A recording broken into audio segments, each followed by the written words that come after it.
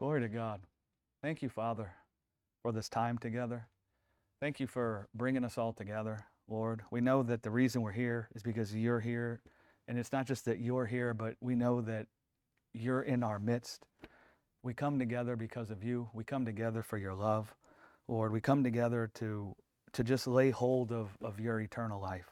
Thank you, Father, that you could put on display clearly the life you have in yourself, Lord. That we could just have our eyes fixed on that. And we could walk around in this world having your faith. Thank you, Father. Thank you, Jesus. Thank you, Holy Spirit. Amen. Glory to God. So we're going to keep talking about healing. And next week we'll talk about what divine health looks like, because we hear that a lot in a lot of circles. And so we'll talk about what divine health looks like. And then at the end of next week, we'll take communion, right? And if you've never taken communion in our church here, you're probably going to hear things about communion that you never really considered. And one of the reasons is because communion, like most things, humans make a tradition out of. And once we make a tradition, it becomes a bit ritualized, where you're doing it, but you're not even remembering why you're doing it. You just know it's good, you're supposed to do it, right? And so if you hadn't had communion here before, you'll probably hear some things about communion that you hadn't thought about before. And if you think, well, I don't want to wait till next week, there are messages you can go and listen to that we've talked about it. But we want to keep talking about healing and filling out the picture there, because the way that it's been taught, the way that it's been presented, maybe you hadn't heard it this way, and that's fine, but it will still help you because you've heard about other things in this same way. But the way healing and miracles and signs and wonders, the gifts of healing, the way all of that has been taught has left people in unbelief, actually. It's filled people with unbelief. Instead of causing them to abide in the faith and the life that was revealed in the Lord Jesus Christ. Right? And some of you are probably thinking, well, what's unbelief? And I think people even struggle with the definition of unbelief. And if you go and listen to the Bible study from this morning, you'll get a great definition of what unbelief is. But unbelief isn't the absence of a belief. That's not what unbelief is. Unbelief is for the weakness you see in your body to be exalted in your eyes, as if it's almighty, as if it possesses the ability to steal from you, to kill you, or to destroy you. That's unbelief. And what happens is you begin making the weakness or the sickness or the ailment or the injury you see in yourself, you begin making that the bread that you're feeding on, right? And you start, really, you're worshiping sickness, right? And kind of what we've done to plant unbelief in people, just to give a little synopsis, is we've exalted sickness and disease and injury and death even. We've exalted it to the place as if it can steal from us. It can kill us. It can destroy us. And so we've come and taught people it can kill you, it can steal from you, it can destroy you. But if you can get a miracle, if you can use your ability to perform a sign and a wonder, then you can have life. But the gospel comes and tells you you've been raised from the dead, never to be able to die again. The whole point of the gospel is God giving you a life that can't be stolen from, that can't be destroyed, that can't be killed. And now you walk around having the faith of God. You walk around believing the life you have in yourself is the same life the Father has in Himself. Right? And so instead of exalting the life that's in the Father, that can't be stolen from, that can't be killed, that can't be destroyed, instead of exalting the life that's in the Father, that even lords it over sin and death in the flesh, instead of exalting that in people's eyes, we've come and exalted the sickness in people's eyes. And we basically said to people the same thing the devil has said to people. Use your ability. Turn those stones into bread. Feed yourself with life. And we don't want to listen to what I'm saying from the perspective of the carnal mind. That doesn't mean that we despise signs, wonders, and miracles. That doesn't mean that we're against signs, wonders, and miracles. That doesn't mean we don't think they exist. But listen, man, whatever sign, wonder, and miracle is going to happen, whatever healing can happen, whether it be spirit, soul, and body, I promise you the power behind those things happening are the faith and the life of God. And so we come putting the faith and the life of God on display in front of people, and that's really giving people the body of Christ. The body of Christ. And that's how people who are sick or people who are suffering at the hands of an injury or a weakness or a sickness, that's how they can find themselves healed, by partaking of the body of the Lord Jesus, who found his own body healed from sin and death when he was raised from the dead and glorified immortal flesh that can never die again. And that the spirit of that life that manifested in Jesus was poured out on you, now dwells in you. And so what about this spirit that dwells in you? Can sickness overcome the Holy Spirit? Is sickness now greater than the Spirit of the living God? There's a reason why it's called the living God. He can't die.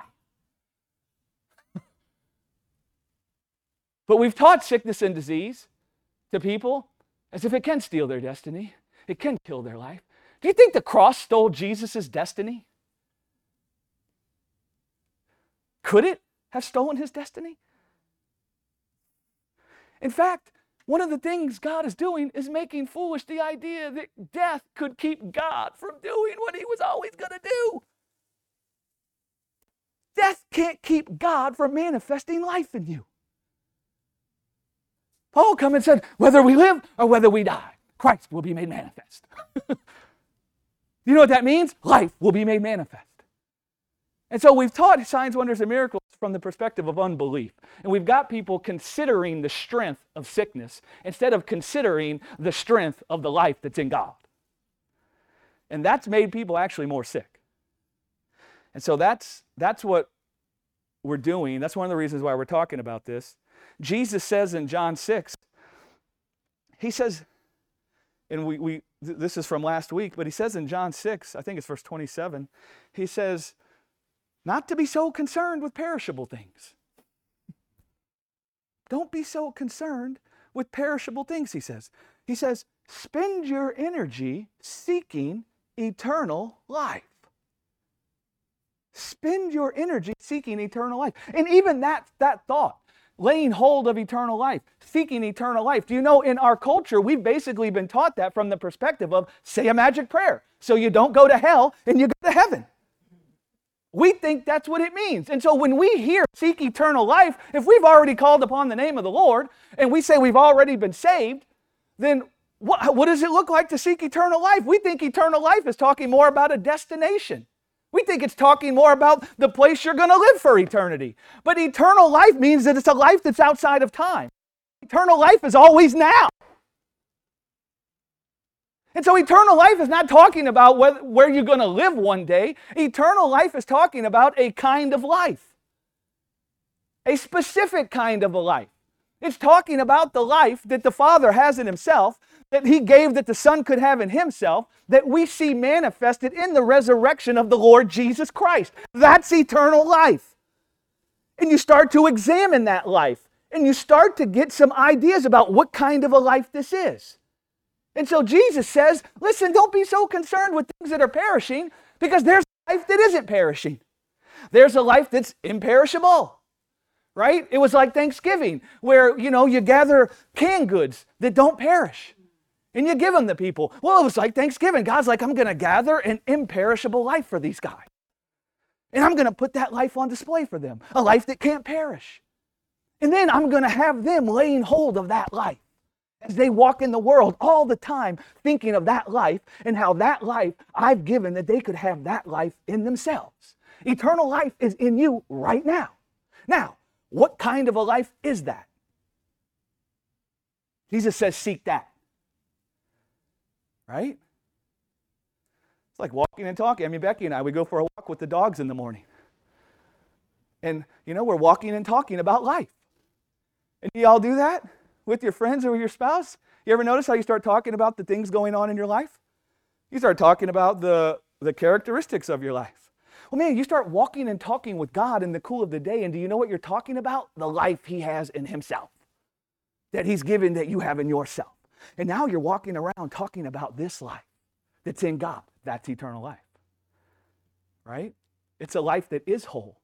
It's a life that is perfect. It's a life that can't be stolen from. It's a life that's so much it can't be added to. It's a life that no spot or blemish can come upon it and corrupt it. That's eternal life. Jesus says, seek eternal life. So when Jesus says that, don't be so concerned with perishable things. But seek eternal life. He just performed a miracle. Like a magnificent miracle. I mean, you guys know anybody that can take 2 fishes and 5 loaves and feed 5,000 people? You guys know anybody that can do that? Have you seen somebody do it yet? Okay. So that's a pretty magnificent thing that he did there. I remember the guy who ordained Becky and I was sitting at a conference with him, and they were passing around the basket. And this guy is like a fired up guy, but he grabbed my arm as they were passing around the basket. He grabbed my arm and he was like, Jesus told me the basket's going to multiply like the fishes and the loaves. I love Dave. Such a pretty magnificent thing he did there when he multiplied the fishes and the loaves. Right? But listen, the miracle Jesus performed there is not the bread from heaven. It's not the bread that can feed you with life. Man does not live by miracles, but man lives by the word of life the Father has declared in Jesus. Right? The miracles Jesus performed were meant to fix our eyes on the true bread from heaven. That's what they were meant to do. They were meant to fix our eyes on the one sign that could feed us with life, which was the sign of Him being nailed to a tree and then having overcome that death when He came out of the grave never to die again. The miracles Jesus performed were meant to fix our eyes on Him and His body and His blood so that we would labor for the Lamb of God, because that's the meat that doesn't perish. And that our fellowship would be with the Father and the life the Father has in Himself. And any healing or sign or wonder or miracle that could ever manifest anywhere, the power behind that thing is the life that's in the Father and the life that He's given we could have in ourselves by giving us Jesus. And so we don't think about the signs and the wonders and the miracles. We think about the life the Father has in Himself and how He thinks so much of us that He has even allowed His own body to be broken so His life could come pouring out of Him onto us. And that's what we're thinking of. We're laying hold of eternal life. With that being said, Jesus doesn't say not to be concerned at all. It's a difficult thing laying something straight that's gotten crooked. Because something human beings do is we overcompensate. You know, like I'm a runner and I would get an injury in one part of my leg. Well, you would overcompensate by taking too much weight on the other leg, right? To try to save this leg from the injury. Next thing you know, this leg gets broken. We do that with doctrine, right? We struggle to get it in the sweet spot where it's supposed to be. We swing from side to side, right? So something gets out of whack, and instead of putting it back in whack, we swing all the way to the other side. Right? And we just go from error to error, just swinging back and forth, right? Like a pendulum. So it can be difficult to let this be put right? But Jesus doesn't say not to be concerned at all with the meat that perishes. So the point isn't to throw away gifts of healings or miracles or signs or wonders. The point isn't to discard those things as if they don't matter at all. So what we're doing here is we're not despising gifts of healing. We're not saying there's no glory in signs and wonders and miracles. It's just that it's a glory that's meant to fill our minds with the life we see in Jesus.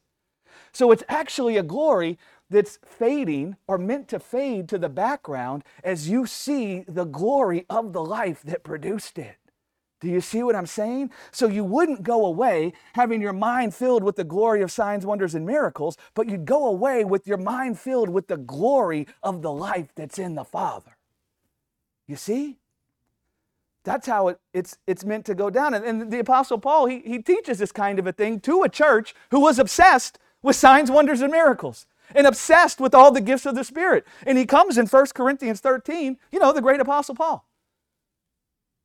We major on gifts of the Spirit and signs, wonders, and miracles, yet you really only see that talked about in any of the apostolic letters one time, and it's in 1 Corinthians. And the one time he talks about it is because people are completely out of whack with it. He's trying to explain to them how this thing works.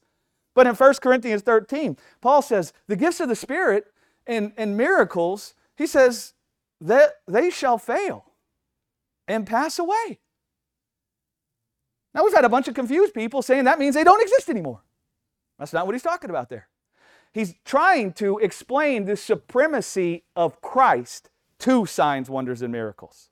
And so he's drawing a contrast, right? He's not trying to say, oh, well, they're not here anymore, right? He's not trying to say, well, they went away after the apostles and they're not here anymore. That's not what he's saying when he says that they shall fail and pass away. It's not pass away in the sense that we won't see them anymore or they'll cease to exist. I promise you this, as long as we're in this world and as long as we're preaching the gospel, signs, wonders, and miracles will follow those people who are declaring or witnessing of the resurrection of the Lord Jesus Christ. And like we said in the first message, there'll be all manners of healings. There'll be healings in the soul, healings in the heart. You'll find lifelong bondages to the works of the flesh dropping off of people. You'll find people finding injuries and physical ailments being healed. You'll find all those things being healed. The most powerful miracle you'll find when you become a witness of the resurrection is you'll find people being transferred from death to life. Do you see what I'm saying? You'll find people being filled with the living God, being made braided together with the indestructible life God has in himself. That's the most powerful miracle you'll find. Jesus is the miracle. His life in you is the miracle. You overcoming the death in this world is the miracle. You have a life that overcomes death, that overcomes sickness and disease. If your life overcomes death, then how much more any sickness or disease or injury that could ever try to come to your house? I love Job, right? Job, sometimes we make fun of these guys in the Bible. We look at those guys and we're like, I promise you, if someone took a magnifying glass up on our lives, you'd find some of those same silly things in us. We just should be lucky that the Holy Spirit didn't decide to write a whole 50-chapter book about our life. Right? But I love what Job says. All those things happen to Job, and at the point that he says it, he's got sores all over his body. But the amazing thing about Job in that place is he wasn't considering the power of these sores to take from him. Do you know what Job says? Though my flesh should rot away from my bones, this one thing I know, my Redeemer is alive. The one I call God has a life inside of him that can even redeem my flesh from death. And I will stand before my God, and I will see God manifested in my flesh. And so those sores were trying to exalt themselves against the knowledge of God. They were puffed up and they were trying to issue a declaration of how strong and how mighty and how powerful they were to destroy Job. And that word that those sores were declaring was so powerful that even his wife looked at him and said, just curse God and die. But Job didn't consider the sores. He considered the life that was in God. And he says, I will see God in flesh. Do you know what he's talking about? He's talking about the life that's in God, the likeness of his immortality. It's actually going to manifest inside of this body that you see all the sores on. And I'm going to see the totality of the likeness of God's glory and immortality shining out of my body. The way that we see in the Lord Jesus Christ in the resurrection, in the precursor when he stands on the Mount of Transfiguration and the light of God's life comes shining out of him. Right? So they're not passing away in the sense that they'll cease to exist. Right? The passing away that Paul's talking about is in the sense that they aren't the main course. And that church was making them the main course. Right? They're the appetizer.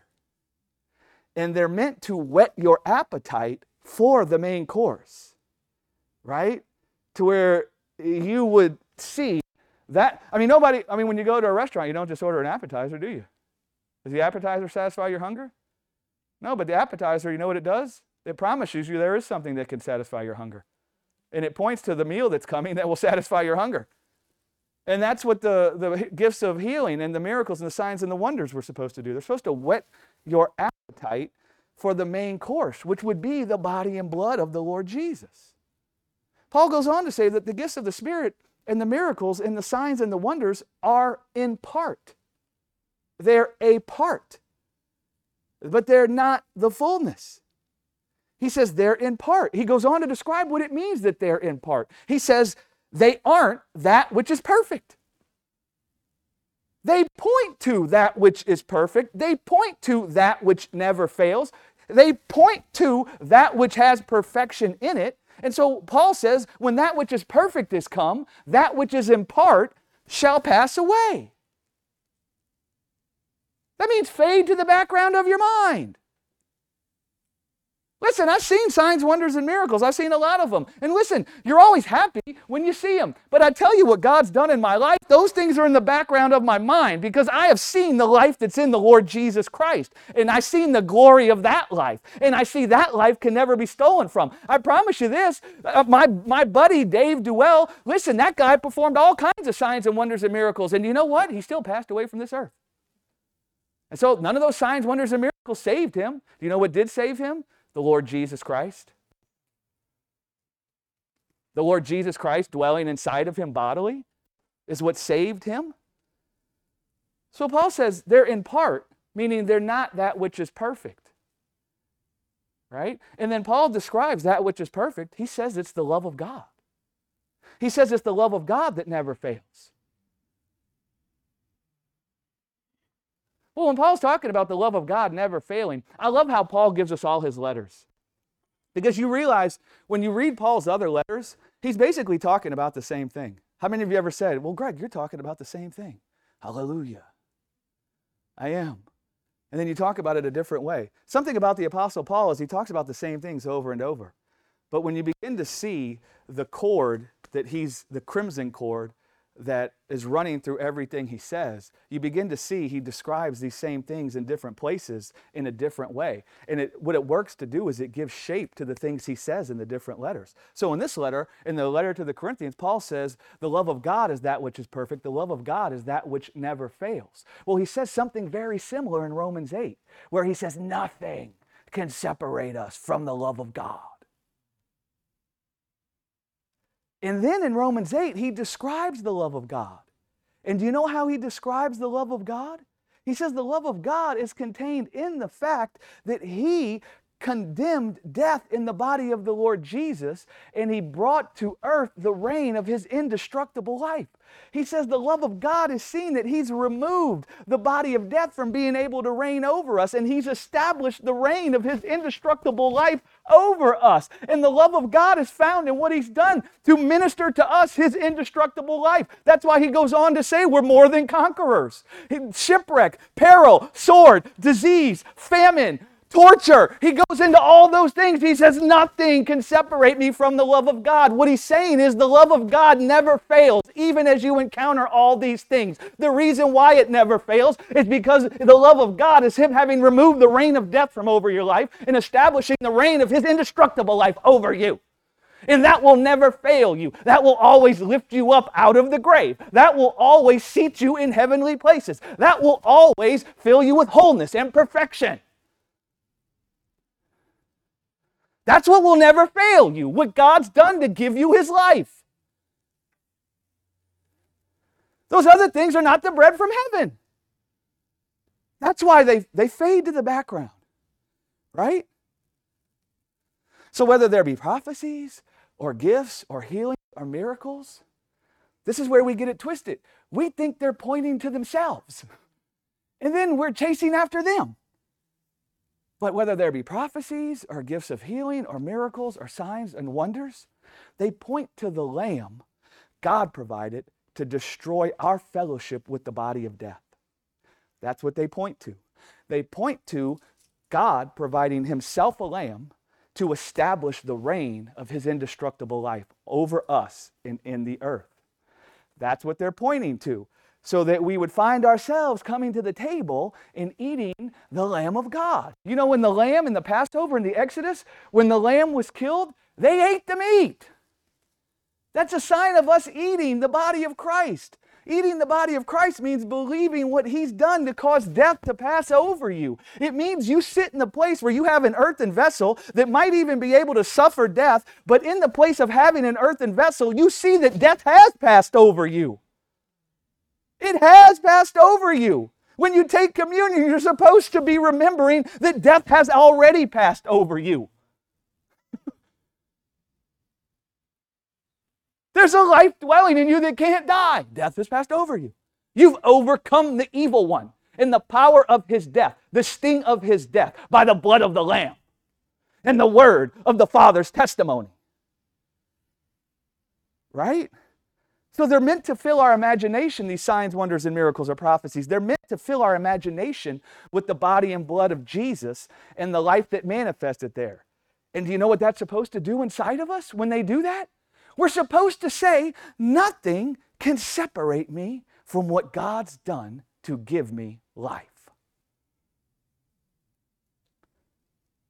All of our lives as believers, guys, we're supposed to live it in this world with that echoing inside of us. Nothing can separate me from what God's done to give me his life. You'll be upset with your spouse a lot less. You'll be upset with your friends a lot less.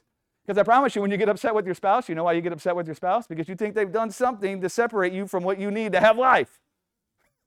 And that's why you become a bit flabbergasted with that kind of a thing. But we've taught the gifts of healing from the perspective that sickness can separate you from what God's done to give you his life. It's anti-Christ the way we've taught it. Because God's come and testified in Jesus that he has come to give us his life, and in him giving us his life, there's nothing in this world that could ever separate us from life. You know what happens then? You become rooted and grounded in the love of God. Right? That's what happens. Whether you live, whether you die, whether any sickness or disease tries to come upon you, you become rooted and grounded in the love of God. Means your life becomes built on the rock that is God in his life. And that's why you could say, like Paul said, I'm more than a conqueror.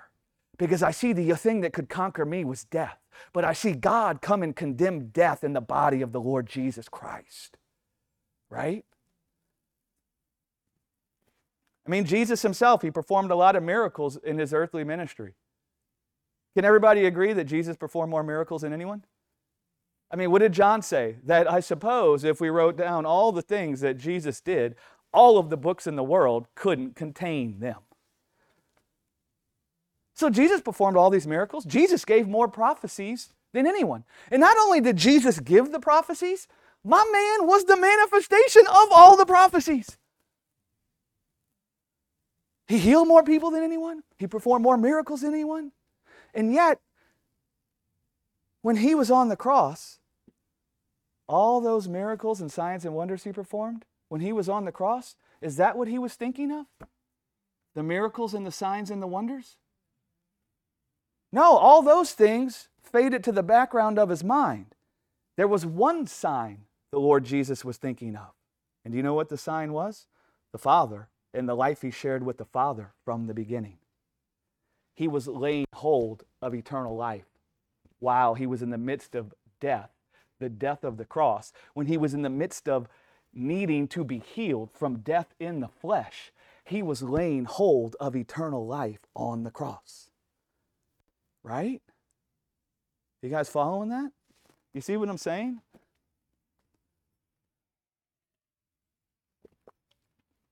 Sickness and disease wants to exalt itself against the knowledge of God.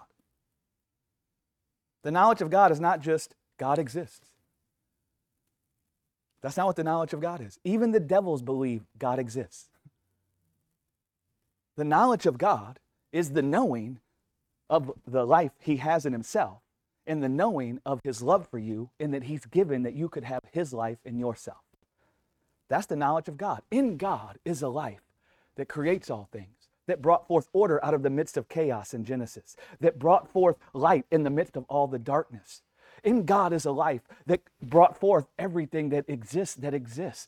God, in him is a life that is the chief of everything. In him is a life that holds everything together. In him is a life that even overcomes the death of the cross. That's the knowledge of God. Job was filled with the knowledge of God. Even should my flesh rot away from my bones, I will see God in my flesh. That's the knowledge of God. Right? So sickness and disease wants to exalt itself against the knowledge of God. It wants to say you won't see God in your flesh. Paul says this in 2 Corinthians chapter 10, verse 4.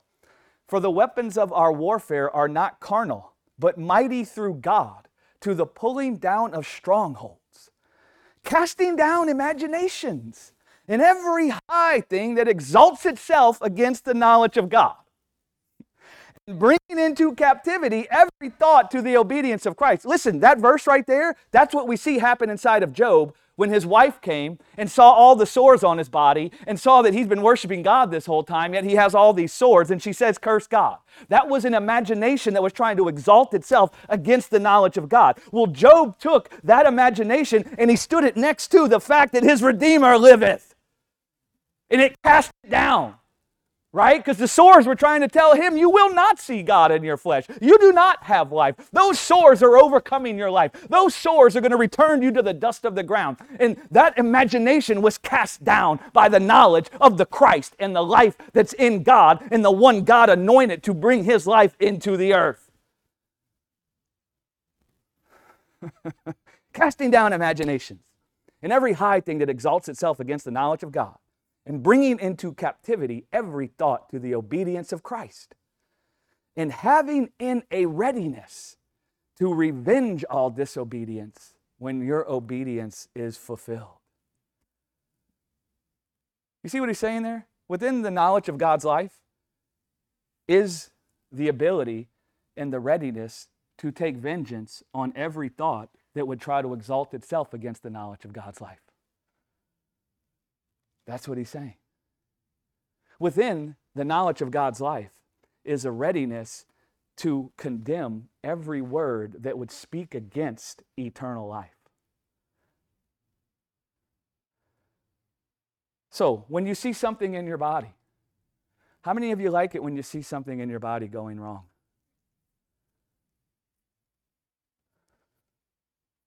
Nobody likes it. We want to begin to understand what those things are trying to do to us when we see a weakness in our body or a sickness in our body, because I promise you that sickness is trying to speak against the knowledge of God. It's trying to exalt itself against the knowledge of God. And it's doing that to try to war against you, to war against your soul, to war against your spirit, to war against your body. Right? So when you see something in your body, you know what it's real easy to think? Because your body is you, isn't it? Right? I mean, when I see my body, I say, my body. So my body is me. So if you see a sickness in your body, or you see an injury or an ailment in your body, it's real easy to think that you're one with the sickness. It's real easy to think that you're intertwined with it, that it's part of your life. And that you're wrapped up in it and it's wrapped up in you. It's easy to think that your life is joined together and braided together with that sickness. I promise you, if you've called upon the name of the Lord Jesus, it's not God who has come down and sat next to you and said that you're one with cancer. It's not God who's come down and sat next to you and said you're one with this disease. It's not God who come and sat down next to you and said you're one with this injury or one with this ailment. That's an imagination that exalts itself against the knowledge of God. You can very easily begin to think that your life is contained in that sickness being there or not being there. But that exalts itself against the knowledge of Christ Jesus. Because our life is not hid in a sickness.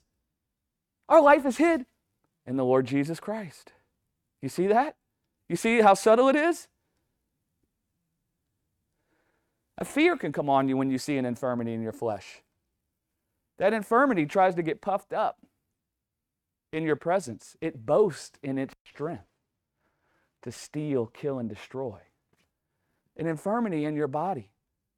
It can be like a Goliath that stands up in your life, boasting against your life, trying to make you ashamed, trying to fill you with fear, trying to tell you how strong it is and how there's nothing you can do to overcome it. It will speak great swelling words of vanity.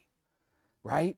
It will boast in its power to steal from you, to keep you from your destiny, to keep you from life. That's what it will say to you. What's it called? Heart physics. I'm explaining what happens in your heart when you see sickness. and what it's trying to do to you and what it's trying to say to you. Right? It's trying to say to you the same thing that Job's wife said to him. And what it's trying to do is it's trying to get you to lust after life through signs, wonders, and miracles. Isn't that what Goliath said? If you are the children of God, send out your champion and let him take me out. That's what the sickness is trying to say to a believer. Look how strong and mighty I am. If you really are God's child, then use your ability. Heal yourself from this sickness. Then you can have life. But you already have life, you see? You see why it's great swelling words of vanity? Right?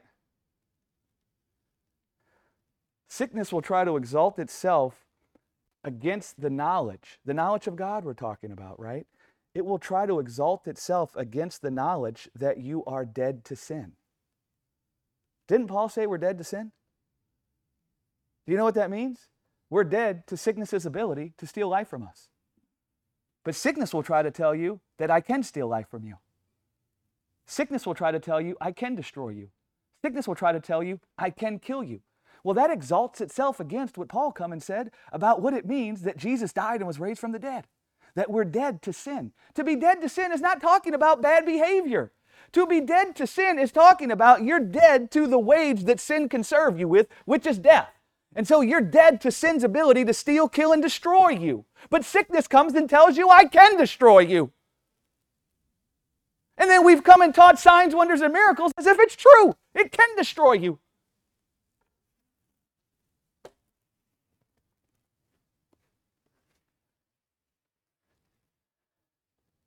It tries to exalt itself against the knowledge that you're dead to sin and the destruction it can bring to your life, never to be able to die again. Never to be able to have life stolen from you again. Never to be able to have life stolen from you again.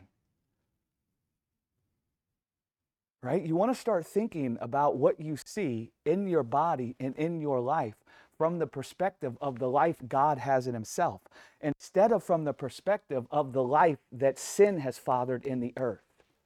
That's the first step to finding your soul healed. For your soul and your heart to be filled with the word of an indestructible life. Right? Sickness will try to exalt itself against the knowledge that your union to the body of death has been annulled through the body of Christ. Paul said, who shall save me from this dying body? Do you know what sickness is trying to tell you? Your body's dying. And since you and your body are one, that means you're dying also. But Paul coming later said, after he said, who shall save me from this body of death? Who shall save me from this body that's dying? Who shall save me from the kind of life that can be stolen from, that sin and death can steal from? Who shall save me from that? He comes and says, I thank God for the Lord Jesus Christ, who has saved me.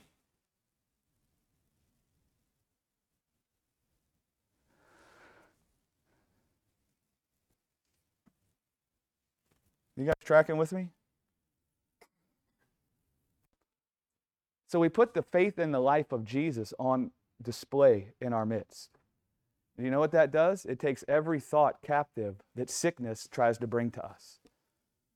Right? It's the faith of God in the life God has in himself that will take every thought captive that sickness tries to speak to you. Right? And that's just sickness, any word that anything in the world tries to speak to you. But since we're focusing on healing, that's what we'll hammer on. It'll take it captive. You don't take it captive. It's just you see the life of God. You see the faith of God. And what that does is it takes all those thoughts captive. Right? It casts them down. So if you're dealing with an infirmity in your body, because people ask you, well, what do you do? If you're a believer, how do you deal with this? Right? What does it look like? How do you pray? If you're dealing with an infirmity in your body, like we already said, what you want to be doing is laying hold of the eternal life that's laid hold of you, if you're dealing with that. That's the first thing you want to do. Listen, if there's a life that overcomes death in the flesh, and you have a sickness in your body, you want to lay hold of the life that overcomes death in the flesh. Do you see what I'm saying? That's what you want to be fixated on. So you want to lay hold of that. You want your prayers and the meditation of your heart to be centered around the faith and the life that was revealed in Jesus. Because that's the power that performs every miracle, every sign, every wonder. The power that performs all those things is contained in the faith and the life that was revealed in Jesus Christ. Any healing that could happen in anyone's life, anywhere in the earth, I promise you it's going to come forth from the faith and the life that was revealed in the Lord Jesus Christ. And so we don't seek those things, we seek the life and the faith that was manifested in the Lord Jesus Christ. The Apostle Paul says in Timothy, 1 Timothy 6:12, he says, fight the good fight of faith. Have the faith of God. And then he tells you how. Lay hold of eternal life. Lay hold of eternal life, he says. But Timothy's already saved. And that points back to what I was saying. Why do you tell a guy who's already, quote unquote, saved to lay hold of eternal life? Based on what we've been taught about eternal life, he would have already laid hold of eternal life. You don't walk around trying to have faith. You walk around beholding the life of God, and you know what that will produce in you? The faith of God. And do you know what it will do inside? It will remove every mountain, cast every mountain into the sea, is what it will do. You won't see mountains. You'll see the plague that comes from Babylon that's tried to come to your house. You'll see it removed into the sea. Because you'll see you have a life that has already overcome death. You've already overcome sickness. You've already overcome death. You've already overcome every injury. You've already overcome the world. You've already overcome Babylon. You're not trying to do it, you have.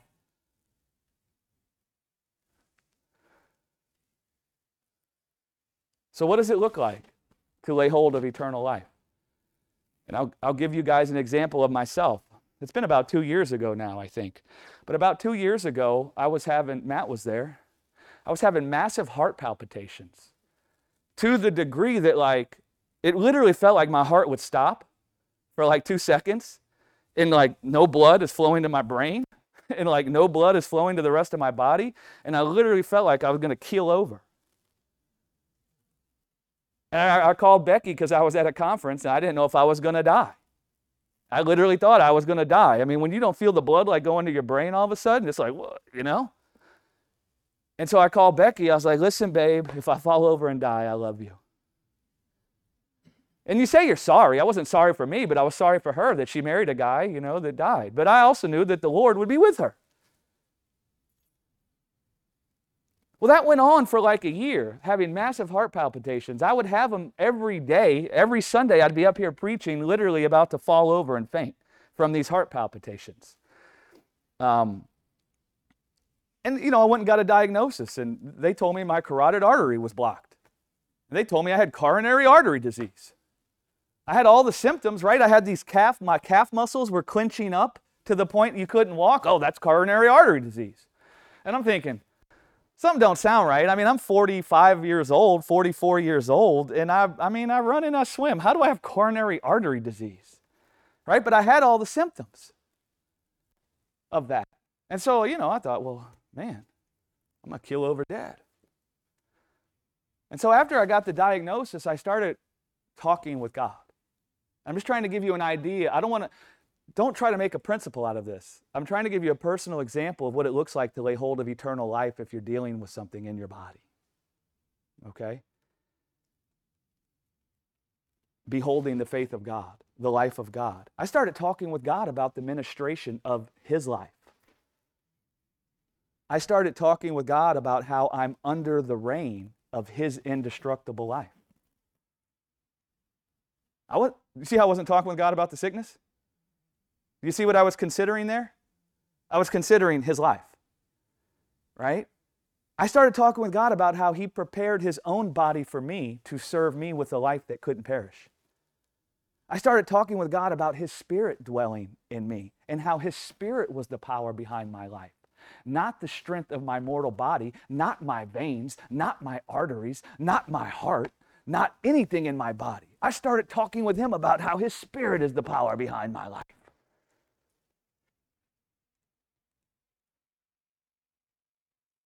My conversation was centered around His life dwelling inside of me. My conversation was centered around the fact that His life makes sin and death bow down.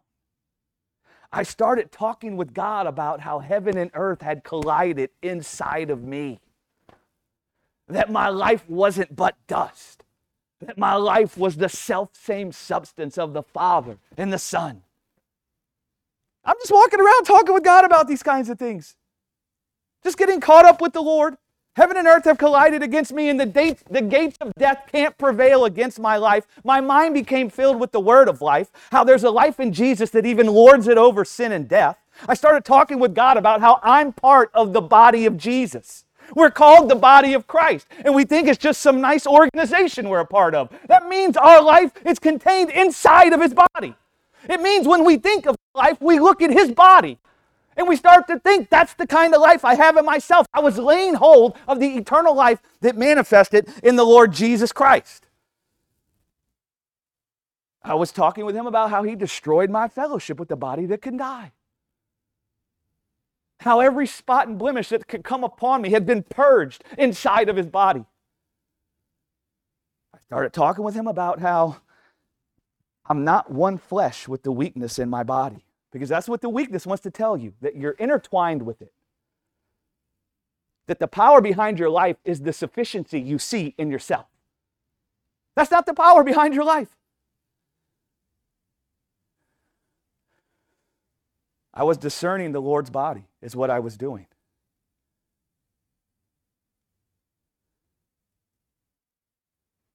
My prayer with God was about the light in His life. And how that light and that life was released in Genesis in the midst of the chaos and the darkness and the nothingness. And how it brought forth life out of the midst of darkness and chaos and nothingness. And how it even brought order out of the midst of chaos. We even have a physics theory. It's called chaos theory, where we observe this dynamic where order comes forth out of the midst of chaos. I started talking with God about how that life is inside of me. The life that brought forth everything out of nothing was inside of me. I started talking about how there's rivers of living water inside of me that fill all the waste places. These are just the things I was talking to God. And listen, I wasn't confessing. I wasn't working some confession principle. I'm just sharing with you what was going on in my heart and what it looks like to lay hold of eternal life. I was caught up into the third heaven with the Lord, talking about the life I see in the Lord Jesus and what I see it did inside of His body. And that's what my prayer was centered around, of the life that is in Jesus, that I have in myself, and what that life did inside of the body of the Lord Jesus. And what it means that I have that life in myself. That's what I was doing. The letter of James, James comes and says in his letter, you guys know James, the apostle? James says many things of which everyone is confused about. But James says, you ask and you have not, because you ask amiss, seeking to satisfy your own lust. That's a powerful thing that he says there. Listen, I wasn't trying to get a miracle when I was talking to God and laying hold of eternal life. I wasn't trying to get a miracle to believe that I had life. I wasn't trying to be convinced I have life by getting healed. That's not what I was doing. I was talking with God about His life and how I have His life now. That's what I was doing. Right? I was talking with God about what it looks like, His life to manifest inside of mortal flesh. That's what I was doing. I was getting caught up in the abundance of His life. A life that even superabounded over death in the flesh in the Lord Jesus Christ. Right? I was laying hold of eternal life. I wasn't working a principle. Wasn't trying to get a healing so I could believe I have life. I was fellowshipping with the life that I have now. Because it's that life that rebukes the devourer. It's that life that strengthens. It's that life that is whole, that is perfected from sin and death. And I was talking with God about that life and how I'm one with that life now. Do you know why? Because the sickness was trying to tell me I'm one with the life that's in the world. And I'm one with sickness and death.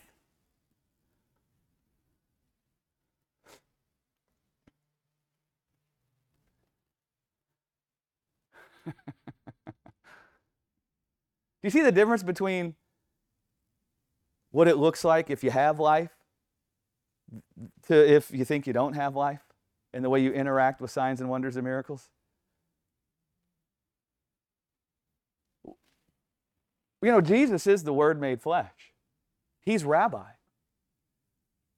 I know we don't think about it this way, and so we miss it a lot, but I try to do this in this body all of the time, where we look at Jesus and what was inside of Jesus. And I know we struggled to think about it this way, but we're going to think about it right now. Do you know Jesus needed to be healed?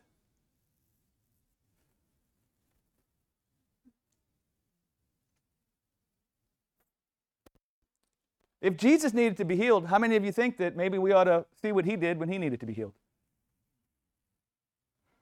Some of you think, when did Jesus need to be healed?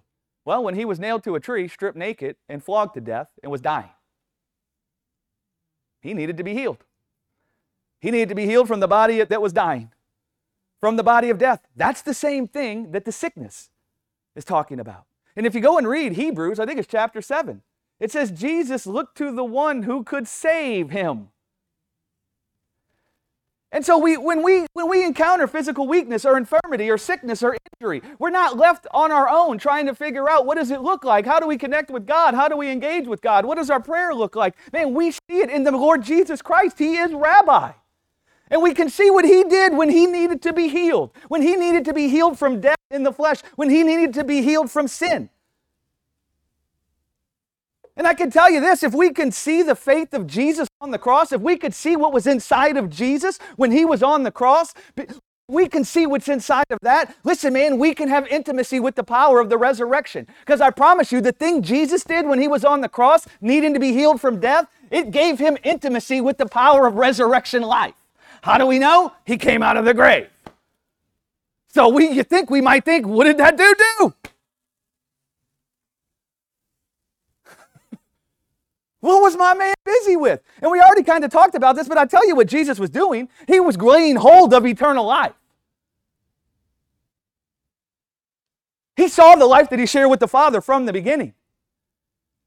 You can go and read Psalm 23. Psalm 22 is a prophetic psalm. It starts with, my God, why have you forsaken me? Well, that's Jesus on the cross. If you keep reading through Psalm 22 and you get into Psalm 23 is still a prophetic psalm. You know what Psalm 23 says? Jesus is saying, this is Jesus on the cross. And you can see what he's laying hold of. You know what he says?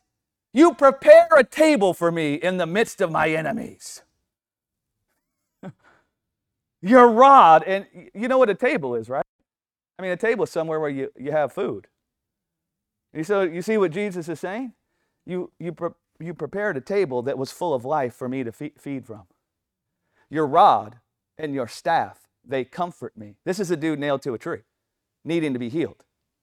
One of the things you need when you're dealing with the sickness or infirmity, you need comfort. Your rod and your staff, they comfort me. Do you know the rod and staff of a shepherd? Do you know what they use that for?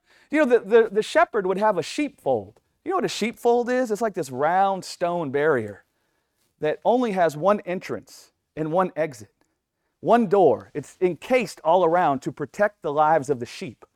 And the rod and the staff would hang on the door, and it would keep the door so that no wolves could get in there to steal the life from the sheep. And so Jesus was actually talking about how his life was being kept from being stolen from by the death of this cross, by the life that the Father had in himself. He was thinking with the Father about the life he shared with the Father from the beginning and the love that the Father has for him, that the Father gave that he could have that same life even inside of a mortal body. Can you imagine eternal life being born in death? I mean, Jesus was born in blood. Eternal life himself was born in blood. So there's Jesus on the cross. He didn't consider the deadness he saw in his body. He wasn't thinking about the power of the cross to steal from him. He wasn't thinking about the power of sin to take from him. He wasn't considering the power of sin to serve him with death. He wasn't filled with unbelief.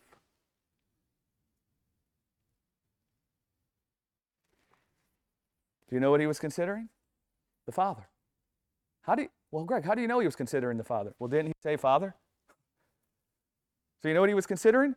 He was considering the Father and the life he shared with the Father. That's what was lifted up in his heart. The faith of God was lifted up in his heart, and that gave him intimacy with the power of the resurrection. That removed the mountain. I mean, does everybody agree that a guy being raised from the death of the cross is some kind of powerful miracle? Well, do you know what produced that powerful miracle? Is the dude that was in that death of the cross had the Father and the life of the Father lifted up in his sight, and he laid hold of that. You see? He laid hold of it.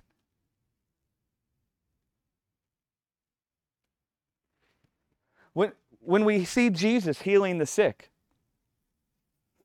in the Gospels, he healed the sick by forgiving their sin.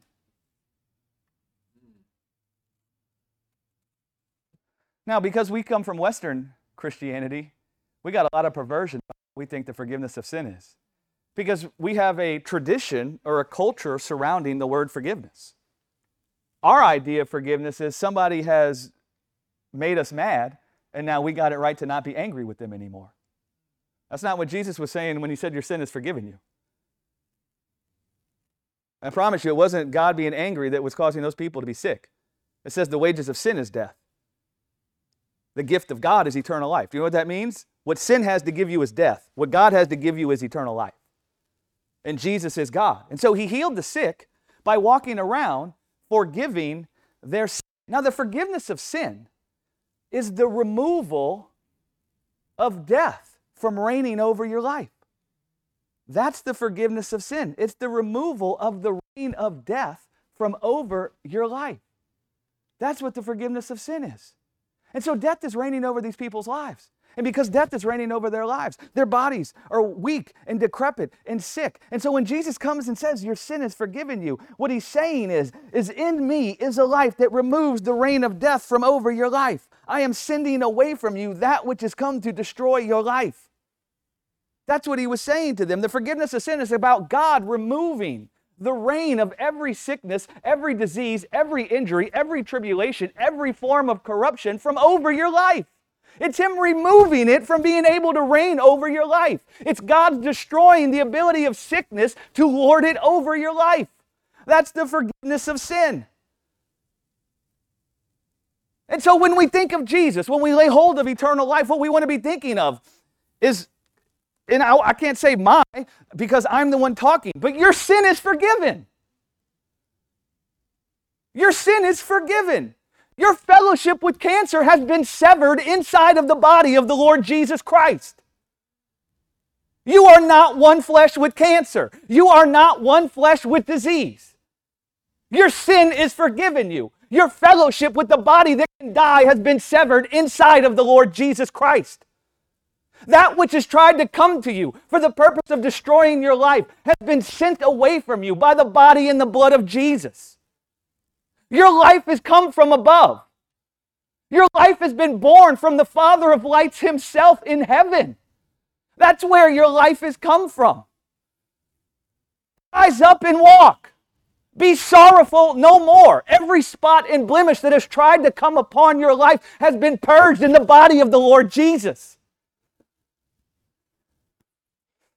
Stand up straight. Let your head rise. Look up, for your redemption is already in you. It is not far from you. It is inside of you. Death has nothing in you. This sickness has nothing in you. You have no portion with it.